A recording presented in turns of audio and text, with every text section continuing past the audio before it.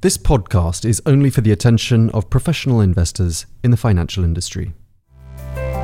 Outer Blue by Amundi. Welcome to Blue Research. Knowledge sharing on financial research. Hello and thank you for joining us for this, the 10th episode of our Day After series. Now, crises create disruption, and in this respect, COVID-19 is no exception. And it's brought with it new complexities, opportunities, and risks to the investment landscape, and a whole new macro-financial ecosystem has emerged. Well, to talk to us some more about the lessons that have been learned so far, I'm joined by Monica Defen, the Global Head of Research at Amundi. Welcome back to you, Monica. Thank you, Tom. Welcome to you as well. Could I start by asking you to sum up for us what you consider to be the key features of this new environment? Yeah, thank you, Tom. Actually, there are four key features of this day after COVID-19 environment. The first one, a global health shock that had spillovers to the full spectrum of asset classes has been taking place. So we have seen markets and volatility going up and down, driven by virus-related news and asset classes in general more exposed to geopolitical risks. Second, the macro-financial environment has been evolving extremely rapidly because of the virus news, because of the policy response, because of the set out of lockdowns, but the selective business decision to reopen. Third, the by far most evident and allow me to say worrisome fact is the deep disconnection in between the macro fundamentals and the markets. So we had a crisis that hit the global economies quite deeply, but the markets overall have been continuing, in particular on the risky asset, have been continuing to drift higher. And this was justified by the very prompt and reactive reaction of the central banks and more in general the policy response. So the policy accelerators actually drifted the markets higher to a certain extent, overshadowing the pain of the real economy. The four features that we envisage is the larger role of the central authorities in the market functioning, because on one side we have seen central banks that have been driving actually a liquidity rally beyond any fundamental or valuation consideration. And on the other side, we had governments that eventually have been showing some good level of solidarity, tempering somewhat the geopolitical risk. I'm thinking in particular to the Eurozone. But at the same time, they've been continuing to pile up a huge, massive level of debt. And eventually, all of these state guarantees that have been prompted in order to help the corporate sector are preventing the default rate to spike, but this is actually a risk that we see. So fast evolving macro environment, global shock, disconnection between macro fundamentals and markets, and bolder role of central authorities in the market functioning are the key features that we do see in this day after environment. Well, thanks for that, Monica. And you've designed a specific new macro framework to analyse this new environment. And you've decided to call it GREAT, G-R-E-A-T. Now, what does GREAT mean? And what exactly is it? A lot of ambition in the name. No, really, you know that for people working in finance over the last month, we've been enjoying in looking for acronym or letters to define the current environment. Basically, GREAT means Global Risk Exposure Attribution Tool. And it is a model that we deployed within the research department to run some top-down assessment of the risk exposures of the asset classes. Basically, the idea is when you are going to invest in a specific asset class, let's say US equities, European equities, you want to know how much you are positioning in terms of risks to growth, to inflation, rates, and this is what actually we did with GREAT, trying to assess the exposure the sensitivity of each single asset class to some specific macro risk we identified. There is also forward-looking dimension that we were able to deploy, so that once you have some high convictions in terms of these macro factors, namely inflation or growth, you know where you would like to be invested. So in this perspective, this tool allows you to discipline your exposure, not only in the current environment, but also according to your own forward-looking conviction. And so tell us, how did you go about setting up this framework then? Well, it has taken quite a bit of time in order to decide what was the proper technique applied, given the changes that also in terms of a research stance, the COVID-19 situation required us to adopt. So first of all, we tested and verified what were the key market drivers. And again, we arrived to the conclusion that macro factors still remain a big driver and trigger of market dynamics.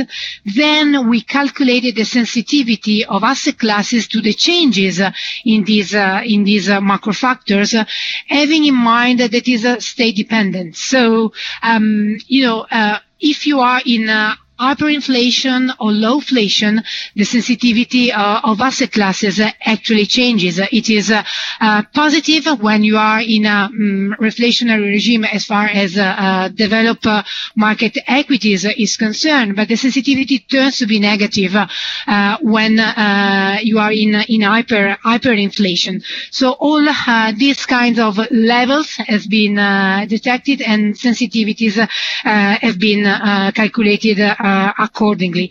Then there is this third dimension that I've briefly anticipated before, which is this forward-looking stance. We have some high-level macro conviction. We expect a certain evolution of the financial regimes, and therefore we can derive what is our optimal top-down asset allocation, tilted towards our own convictions. The fact that we have this analysis really allow you to fine-tune the asset allocation you would like to have according to your own convictions. So you can customize, according to your opinion, what is the best asset allocation that eventually suits your conviction. And Monica, what are the main findings of this model with regards to asset class sensitivities and also concerning returns? Well, one is that sensitivity tends to vary depending on the cyclicality of the macro factor we are looking for.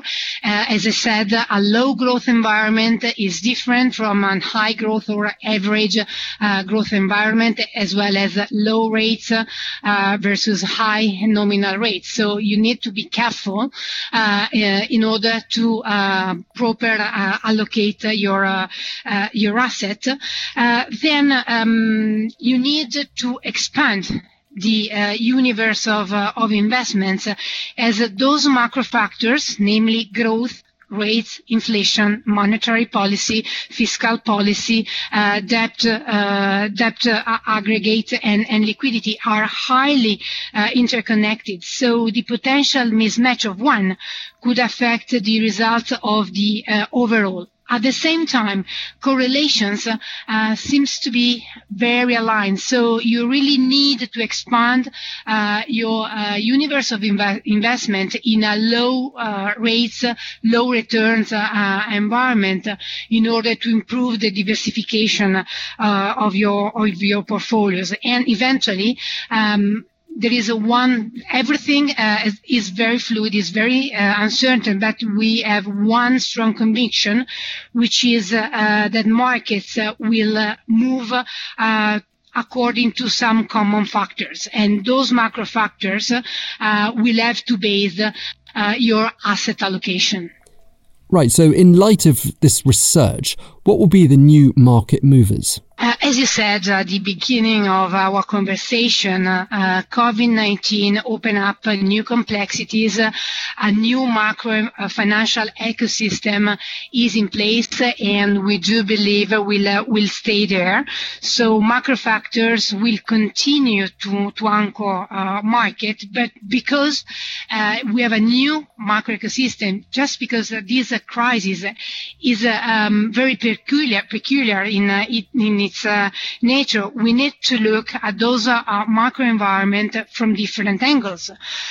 For example, it has been very difficult to get hard data on the macro front, so that in order to define where growth is going to go, you don't have enough evidence in order to make a stable assessment on the consumption, investment, net export, and public expenditure level. But you need to move and drill down to more high frequency data, looking, for example, at consumption in energy, mobility data, to see whether there is some growth momentum picking up. And then you really need to see the asymmetry and the speed, the velocity these macro aggregates are going to change. So again, macro factors will be key, but you need to be more selective, go more in depth in their analysis to get all of these micro movements, if you want, that will allow the economic momentum to recover and eventually will affect monetary policy, fiscal policy, and therefore markets' reaction. And I understand that you also reviewed your asset class preference using this GREAT framework. Is that correct? Yes, exactly. Basically, GREAT is allowing us to add another filter, if you want, in the assessment of the asset class universe, being more granular. As I said, you can look at those macro factors and identify some regime. We identify actually 3 regimes: low, medium, and high level, as far as growth, inflation, monetary and debt aggregates, rates, and liquidity is referred. And thanks to the sensitivity that asset classes have been showing over the past, we allow a kind of ranking in terms of expectations of the asset class that will tend to outperform in the future, and we define our asset allocation accordingly. So to use maybe a simpler example, we do believe that we are in a low growth, low rates environment, and this justifies the positioning over investment grade, gold, the liquidity tilt that we do expect, given the extra effort that the monetary policy is adding to the market, justify the tilt, for example, versus European equities. So all this kind of consideration basically are found some ground and rational in the analysis that GREAT allowed us to wrap up. And finally, why do you think your approach should facilitate diversification, improve risk budgeting, and potential returns? Well, when we say that our biggest conviction is the one that macro factors remain key in defining the market dynamic, we really do believe that an asset allocation tilted towards macro risk factor is something that investors should consider. This was something that we had in mind already, and actually COVID-19 was for us the opportunity to move faster in that direction. So really, the current situation is a kind of perfect storm. The entropy of the entire global economy of the world has been increasing, and it is fast evolving. And this is why, in this context, in this environment, we do believe that assessing macro risk factors being key to generate returns to investors, and therefore a cross-asset approach is what you will be really need in order to be successful and improve the value added into your portfolio allocation. So what we are currently doing is really tilting towards these individual macroeconomic risk factors, and we combine asset classes according to the risk that we want to take and we budget to take versus a certain macro factor. Okay, well, that's all we have time for. Thank you very much indeed to you, Monica Defend, the Global Head of Research at Amundi. And thanks to you for listening to this, the 10th instalment of our Day After series, Amundi's take on the long-term implications of this ongoing, unprecedented crisis. Well, you can always check out our Outer Blue channel to listen to previous editions, and we'll be back in September with more episodes on our Outer Blue channel.